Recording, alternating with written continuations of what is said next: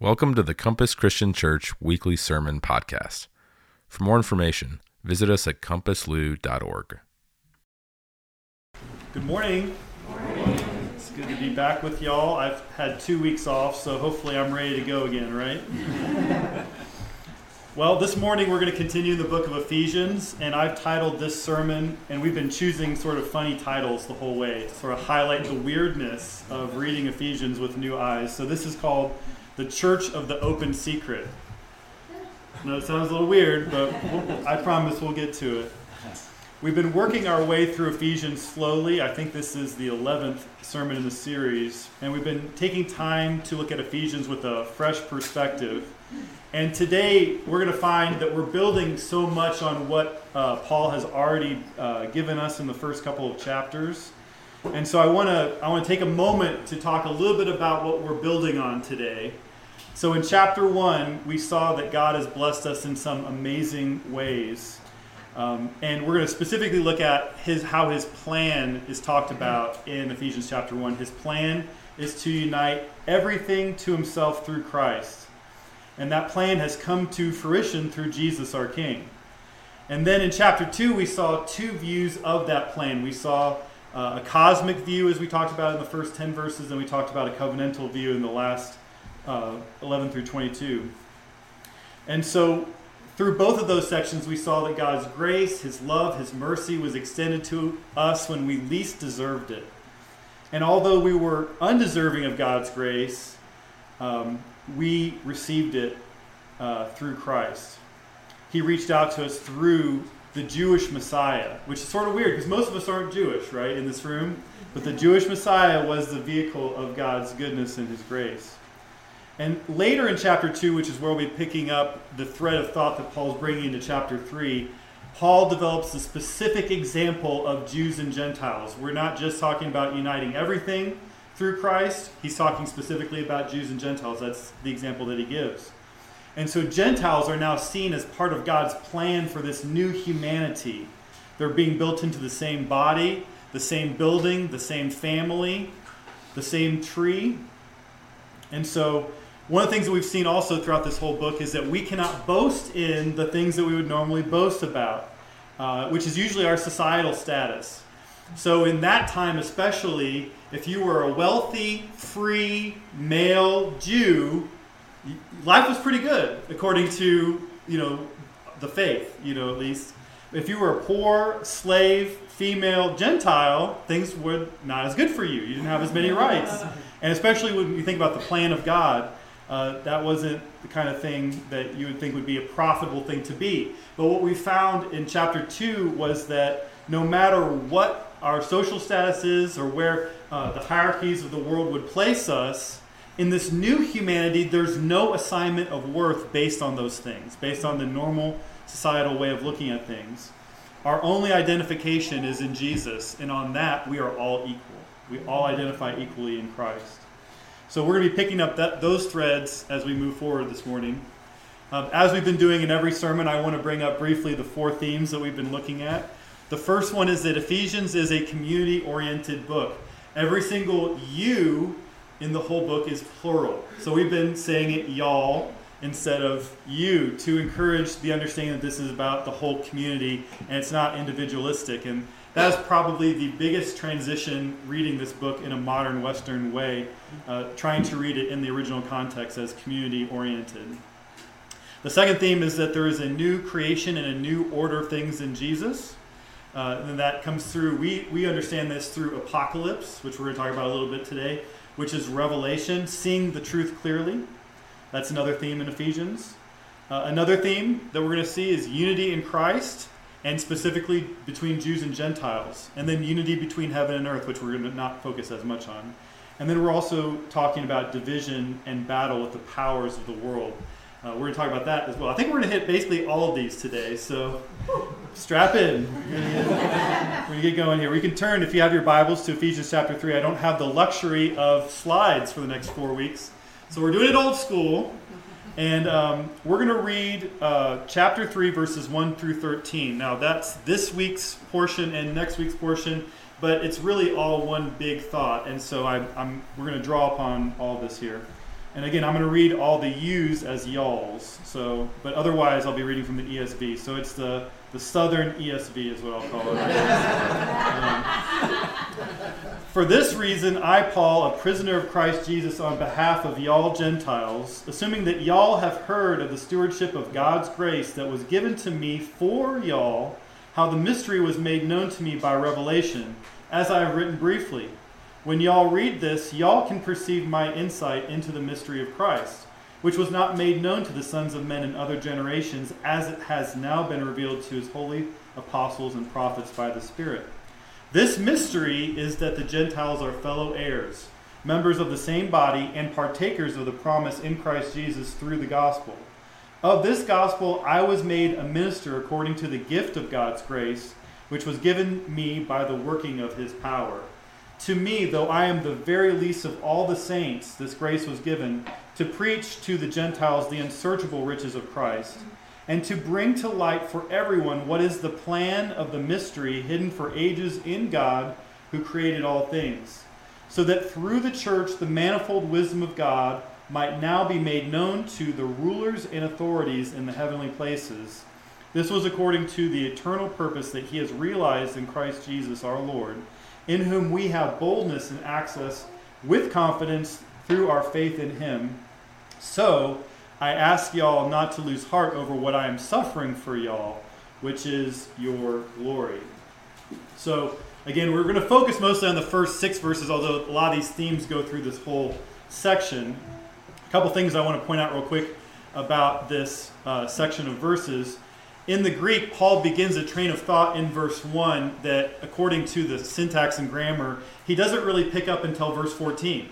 So really, verses 2 through 13 in our Bibles is a digression. He mentions something in verse 1, then he's like, oh wait, I might want to explain that a little bit. So then he explains it, and then he goes back into his prayer in verse 14. So in some sense, the thought that we're going to pick up in verse 1, the sentence that he's trying to begin, we're not going to pick up for another 2 weeks. So anyway, that's just the way it is.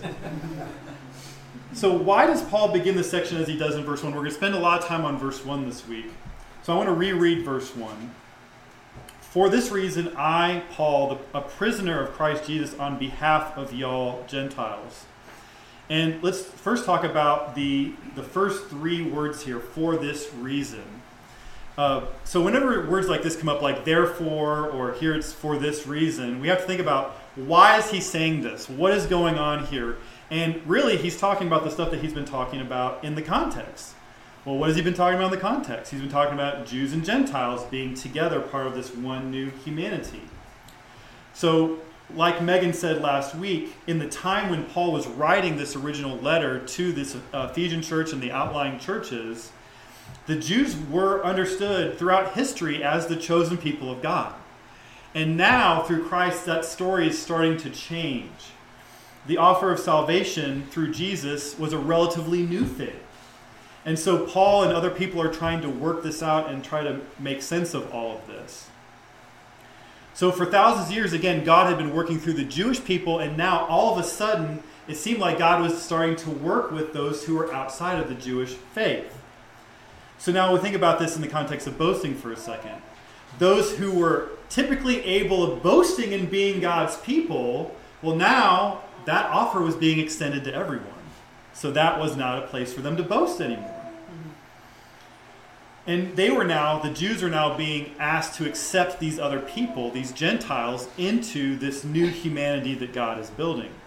As Paul says in Galatians 3:28, there is neither Jew nor Greek, there is neither slave nor free, there is neither male nor female, for y'all are all one in Christ Jesus. That you is also plural in Galatians.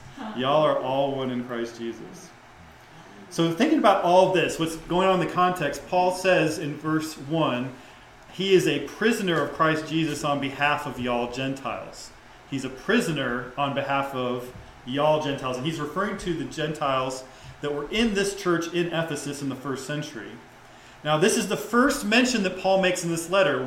Many of us who are familiar with the book of Ephesians know that Paul wrote this letter from prison, but here's where Paul tells us that he's writing this letter from prison. So the natural question that we should ask ourselves is, well, why was Paul in prison? Like, this guy, he wasn't going around like stealing cars and stuff like that, right? So why was Paul in prison? And let's actually turn to Acts chapter 21. You can keep, if you want to, your finger here in Ephesians. We will be back, but we will turn to Acts chapter 21. So I want to give you some background. We're going to jump around a little bit in Acts 21 as well, but Paul wants to go to Jerusalem. Everyone tells him not to go. Like prophets and prophetesses tell him not to go. Everyone tells him not to go. He goes anyway. He goes because he wants to tell everyone in Jerusalem about what God is doing in Christ for these Gentiles. He wants to help them experience this apocalypse. He wants them to experience the newness of what God is doing in Christ. And so what happens to Paul when he does that? Let's look at verse 20. So he comes. They basically tell him, look, we've heard all the stuff that's going on. We want you to be as Jewish as you can possibly be for the next couple of weeks while you're here in Jerusalem. And we're going to read a little bit here. He does it. He tries to do it. So he tells them all the things that God has done for the Gentiles. Verse 20, when they heard all the wonderful things that Paul said about the Gentiles, they glorified God. And they said to him, "You see, brother, how many thousands there are among the Jews of those who have believed. They are all zealous for the law, and they have been told about you that you teach all the Jews who are among the Gentiles to forsake Moses, telling them not to circumcise their children or walk according to our customs." So it's sort of true, but it's not entirely true exactly how Paul probably would have said it. But regardless, Paul has this idea of this gospel that's including the Gentiles, and he tells them about all the stuff that's going on, and the first thing they do is they say, yeah, but look at all these great Jews that are wonderful and doing wonderful things. So that's already sort of like a partial slap in the face to what Paul's doing. But Paul goes along with it, and he tries to, the next couple verses talk about how he's going to do these very Jewish things and sort of play by their rules. In verse 26, we'll pick it up, and it says, "Then Paul took the men, and the next day he purified himself along with them and went into the temple, giving notice when the days of purification would be fulfilled and the offering presented for each one of them." So he's trying to abide by what they want him to do. Verse 27, "When the 7 days were almost completed, the Jews from Asia, seeing him in the temple, stirred up the whole crowd and laid hands on him, crying out, 'Men of Israel, help! This is the man who is teaching everyone everywhere against the people and the law in this place. Moreover, he even brought Greeks into the temple and has defiled this holy place.' For," that's the end of the quote here, that's what they'd said. Verse 29, "For they had previously seen" who? Trophimus. Where's Trophimus from? He's from Ephesus. "Trophimus the Ephesian with him in the city, and they supposed that Paul had brought him into the temple," which was probably false. Paul probably didn't do that. Verse 30, "Then all the city was stirred up, and the people ran together. They seized Paul and dragged him out of the temple, and at once the gates were shut. And as they were seeking to kill him, word came to the tribune of the cohort that all Jerusalem was in confusion." And then it goes on and on, talks about Paul. So Paul begins his time in prison with a false accusation that he brought a Gentile into the temple. And this is in the context of him wanting to bring the good news of this new humanity. No division between Jews and Gentiles anymore. That's the gospel he's bringing to Jerusalem. And what they take him to is, look at these great Jews and what they're doing. They don't want to talk about the Gentiles. So, one of the things that we've been talking about through Ephesians is that when we see unity, we see God's purpose, we see God's power, we see God's work being manifested in unity. When we see division, what's at work? It's the powers. The powers are the ones at work dividing humanity. So now let's think about this situation. We've got the powers, and for those of you who haven't been with us for all these weeks, we've been talking about the powers. The powers are, it can be angels and demons, it can be societal systems, economic systems, legal systems, it can be good laws and bad laws, it can be traffic laws, it can be the way that the economy is rigged against the poor. There's all these things, and some of them are good, some of them are bad, some of them are mostly neutral. But when we're talking about division, we're talking about the evil powers, bad laws, bad rulers, evil spirits, okay? So now, the powers are the ones going around trying to divide people. Paul goes to Jerusalem, he finds Jerusalem, the church in Jerusalem, are they being influenced by this talk about unity with the Gentiles? Or are they still being divided by the powers? They're still in the grip of the powers. He sees it, he identifies it. He sees that they're still thinking about the things that divide them from the Gentiles. The temple, the rituals. And again, these things aren't bad. The law's not bad. According to Paul, the law's not bad. But it is bad when it's used wrongly, and they're using it wrongly. So now, Paul has given his whole life, his whole ministry, into teaching this gospel that now these walls are broken down. Now Jew and Gentile are totally heirs together in Christ. We are part of this one new church, one new humanity. He's risked his life preaching this gospel. He's given everything in his power to break people free from the powers that would divide us. And where was the Gentile that got Paul into trouble? He's from Ephesus. And why was Paul imprisoned? He was imprisoned because someone thought he might have brought a Gentile into the temple, into a part of the temple where Gentiles weren't allowed. Now, in Ephesians chapter 2, he just finished telling us that there's a wall in the temple and it's been divided. That there's no more this division in the temple. Jews kept outsiders out of their temple because of purity laws and because they wanted to keep people separate. And there was originally a good reason for that, but that reason had run out. So who did away with the dividing wall between Jews and Gentiles? Was it Paul? No. It was Christ. Christ did it.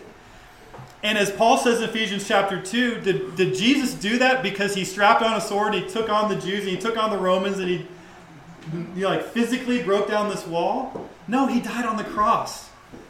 Through death and resurrection, he unified what had been divided. So, again, the powers are about dividing people. Now, who more than Jesus faced the consequences of trying to unite people and break people free of the powers? The Apostle Paul. He faced the consequences more than anyone besides Jesus.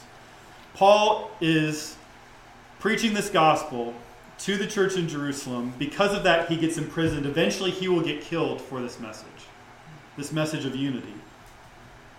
He was imprisoned because he believed and he taught this radical truth about one new humanity in Christ. The truth that he literally just finished talking about in Ephesians chapter 2. That's why he can say, I'm in prison because of you. Let's turn back to Ephesians chapter 3. Ephesians chapter 3. So when Paul says, "For this reason, I, Paul, a prisoner for Christ Jesus on behalf of you Gentiles," he means it. Verse 2, we're going to read the rest of the verse, the section we're looking at today. "Assuming that y'all have heard of the stewardship of God's grace that was given to me for y'all, how the mystery was made known to me by revelation, as I have written briefly.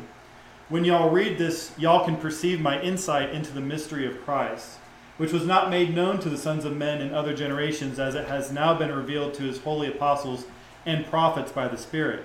This mystery is that the Gentiles are fellow heirs, members of the same body, and partakers of the promise in Christ Jesus through the gospel."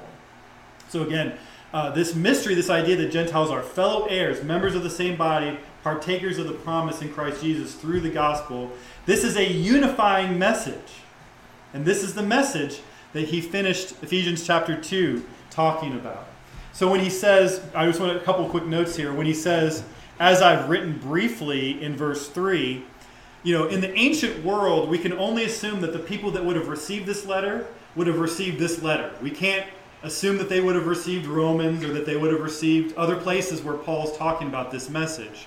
So when he says the things that he's written before, he's talking about Ephesians chapter 1 and Ephesians chapter 2. What we now call, they didn't call it Ephesians chapter 1 and Ephesians chapter 2. It was this one big old scroll that he sent, one big old letter he sent them. But what we would call chapters 1 and 2, and especially he's talking about a small section, which we're going to get to in chapter 1, and then the end of chapter 2, verses 11 through 22, which we've gone through in the past 2 weeks. Now, there are several key words here in this passage. There's the word stewardship, the word mystery, and the word revelation. And all three of these we've already defined in prior sermons. But this is what we're going to spend the rest of the sermon talking about, is these three terms. We're going to talk about how they work here in this context. So I want to recap what we've seen. I'm going to go sort of term by term. We're going to start with the word revelation, because that's the easiest one, the shortest one. The word revelation is the word apocalypse.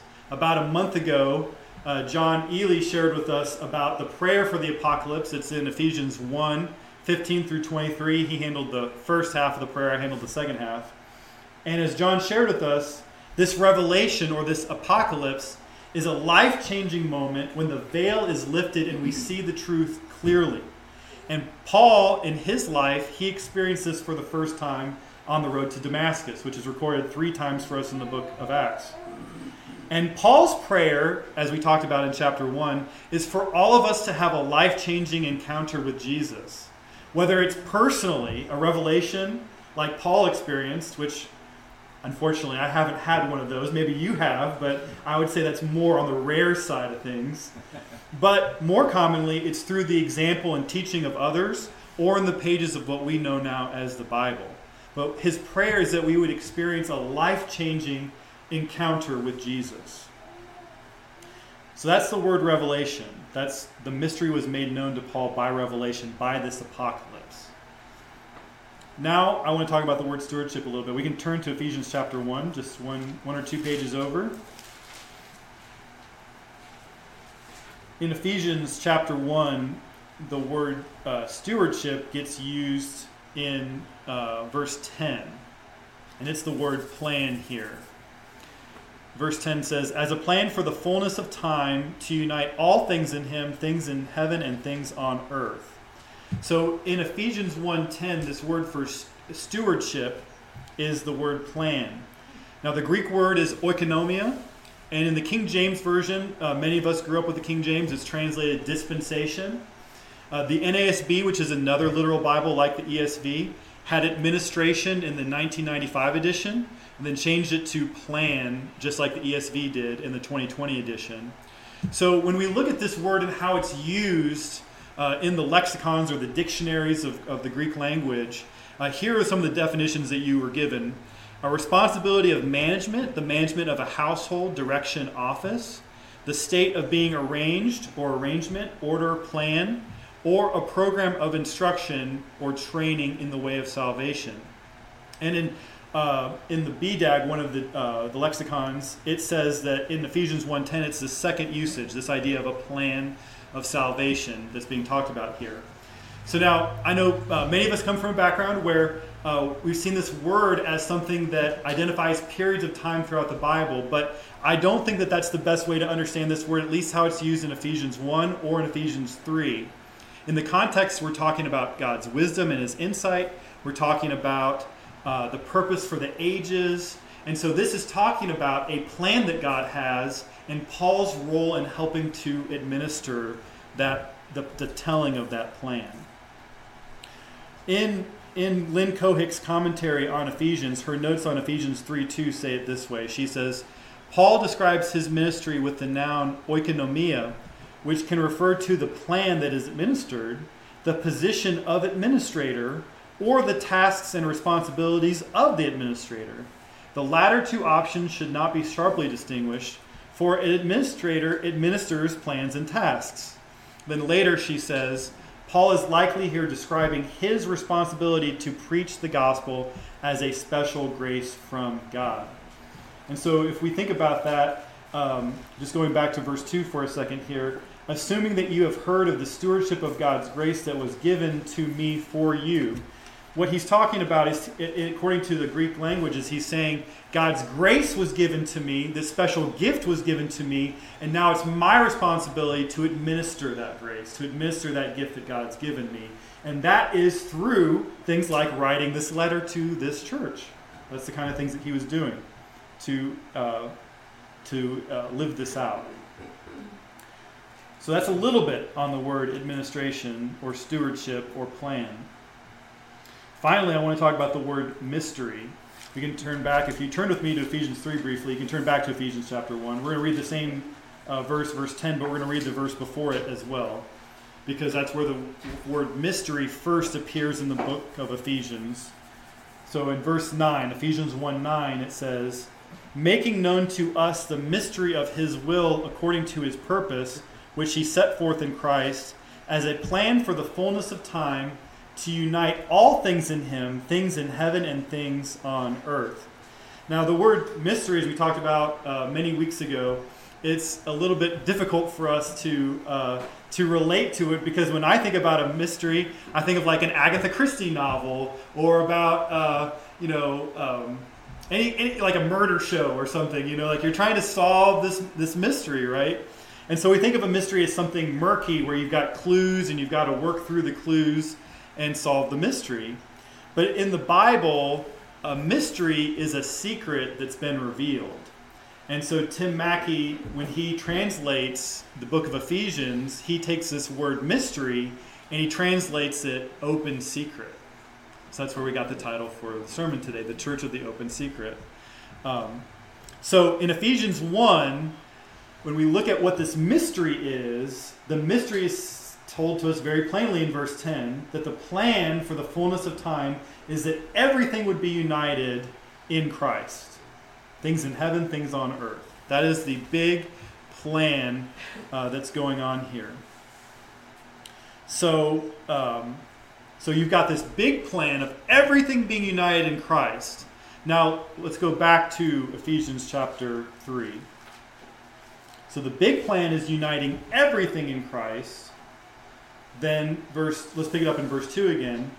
Assuming that y'all have heard of the stewardship of God's grace that was given to me for y'all, how the mystery was made known to me by revelation, as I have written briefly. When y'all read this, y'all can perceive my insight into the mystery of Christ, which was not made known to the sons of men in other generations, as it has now been revealed to his holy apostles and prophets by the Spirit. This mystery is that the Gentiles are fellow heirs, members of the same body, and partakers of the promise in Christ Jesus through the gospel. So what I want to point out here is he's given us the biggest definition of mystery that he can give us in chapter 1. He said it's uniting everything to God through Christ. Well, now, uniting Jews and Gentiles together, that's a subset of that. That's a subset of that. You have to unite Jews and Gentiles if you're going to unite everything, right? But there's also angelic authorities that have to be united under Christ. There's also earthly authorities that have to be submitted to Christ, right? There's all these different aspects of building up this idea of everything being unified in Christ. But this mystery, Jews and Gentiles, that's a subset of it. It's part of his grand plan. That's uniting these two groups in humanity. So, in other words, this open secret in chapter 3 is a subset of the biggest open secret, which is that God's going to unite everything to him through Christ. So I would love to spend even more time on mystery. There's so much, there's like a ton of rabbit trails to go down when we talk about the mystery, the different usages of the word, how it's used here and all that. So if you want more information about the mystery and various angles of looking at this text and other texts in different Pauline letters, I do have an article. I will do some shameless self-promotion for my website, studydrivenfaith.org. If you want to go there, I have an article. It's literally the last one I published, which was like 2.5 years ago, that goes into painstaking detail about the mystery. But I'm also planning on recording a deep dive on the mystery this week. So look for that. Maybe it'll come out Friday. I don't know. We'll see. So I want to put all this together here at the end, and let's read the whole passage again and then talk about what we've talked about again. For this reason, I, Paul, a prisoner of Christ Jesus, on behalf of y'all Gentiles, assuming that y'all have heard of the stewardship of God's grace that was given to me for y'all, how the mystery was made known to me by revelation, as I have written briefly. When y'all read this, y'all can perceive my insight into the mystery of Christ, which was not made known to the sons of men in other generations, as it has now been revealed to his holy apostles and prophets by the Spirit. This mystery is that the Gentiles are fellow heirs, members of the same body, and partakers of the promise in Christ Jesus through the gospel. So just reflecting upon this in total and thinking about this idea of the open secret or the mystery, were there hints that God's purpose was for Jews and Gentiles to live together in harmony? Yes. Isaiah 2 talks about the nations of the world flowing to Jerusalem to worship, and how all the nations would set aside the tools for war. That's a kingdom prophecy. It's going to come to pass in the kingdom. Isaiah 57:19 talks about Yahweh speaking peace to the far and to the near. We've heard that language before. That language came up in Ephesians chapter 2, verse 13 and 17. But the idea that Gentiles were to be fellow heirs, members of the same body, and partakers of the promise of Abraham in the Messiah, that's new. That information is newly revealed.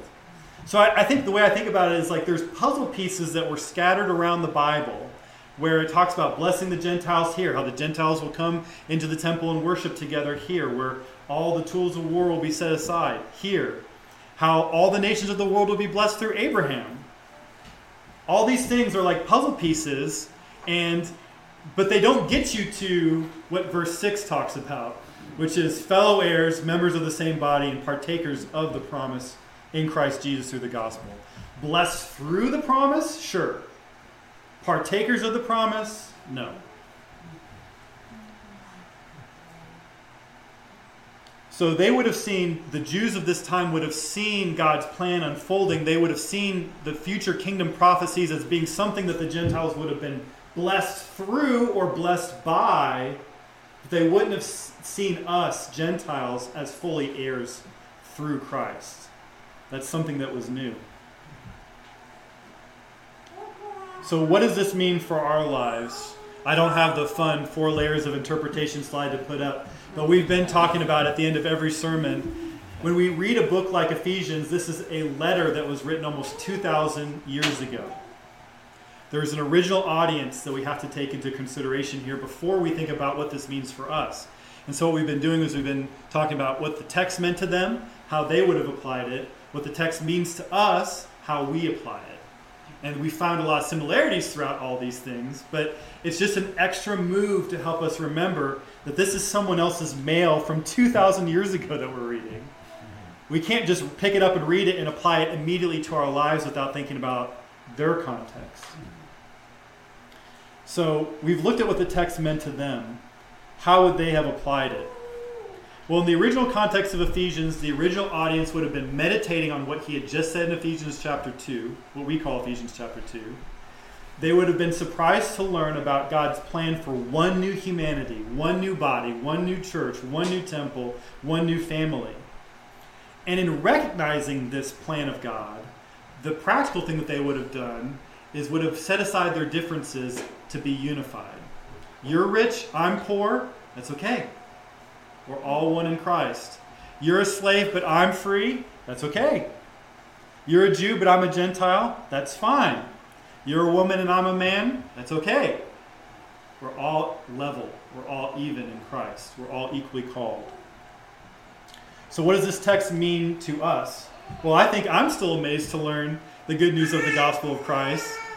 You think about the plan of salvation. Tim Mackey talked about this in a sermon that he gave on this chapter. He says, I'm going to paraphrase him here. He says, Paul's interested in a question that we probably didn't spend any time thinking about this morning.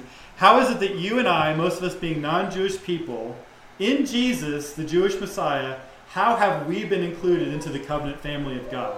How did that happen? How did that happen? I bet you didn't brush your teeth this morning thinking about how the Jewish Messiah led you to being part of God's plan for humanity, did you? We take this for granted, don't we? But we shouldn't, because this is a revolutionary idea, even 2,000 years later. We are a part of God's plan for a new humanity. So how do we apply this? I think we apply it the same way that they would have applied it. We don't let the powers, the evil powers especially, divide us. You're a Wildcats fan, but I'm a Cardinals fan? It's all right. You're going to be in the kingdom too, I think. You're a Republican, but I'm a Democrat, or Libertarian, or Anarchist, or fill in the blank, right? Whatever our political views are, non-political, doesn't matter. You're black, I'm white, whatever color you are, whatever nationality you are, ethnicity you are, does any of that matter in Christ? No. And yet these are the things that divide us as humanity, isn't it, today? The powers are still at work dividing humanity. And it's our responsibility as Christians to help people see that it's been done away with, all those differences. The differences are important. Unity doesn't mean sameness, like we reflected on at the end of Megan's teaching last week. It's not about papering over those differences and acting like they don't. We are different. That's okay. The point is that we're all equal in Christ. There's nothing to boast about above me being a Cardinals fan and you being a Wildcats fan. It's not something for me to boast about. Or Chiefs and Bengals, as we found out last year, right? I don't know. So we don't let those things divide us. And we are assigned to people outside the faith that there are communities that are dedicated to unity without sameness. That's what the church, one of the big purposes that the church is for. So as we close today, I want to think about Paul again. Sitting in that prison in Rome, writing this letter, knowing that this gospel was so controversial that it's got him in prison, and he knew it was likely to get him killed. And he did it anyway. Do we face the same problems preaching this gospel? No. So let's think about Paul. Let's think about Christ. Let's think about all the people that have gone before us and how they've given up so much so that we could be here, hearing this message. And let's share this message of radical unity with others. Amen? Amen. Let's pray. Father, we're so thankful for this amazing plan that you've had through the ages and how you've revealed it to us now. How you've shown us that we are one new humanity, that there is nothing for me to boast about because I'm different than someone else, that we're all one in Christ. We're all equal. And that doesn't mean sameness, God, that you've called us with our different abilities, with our different giftings, to serve together in love. And so, Father, we ask for your help in doing that. Help our community to be a community of unity that openly fights against the powers that work in the community of Louisville and the other communities that our guests live in, Father.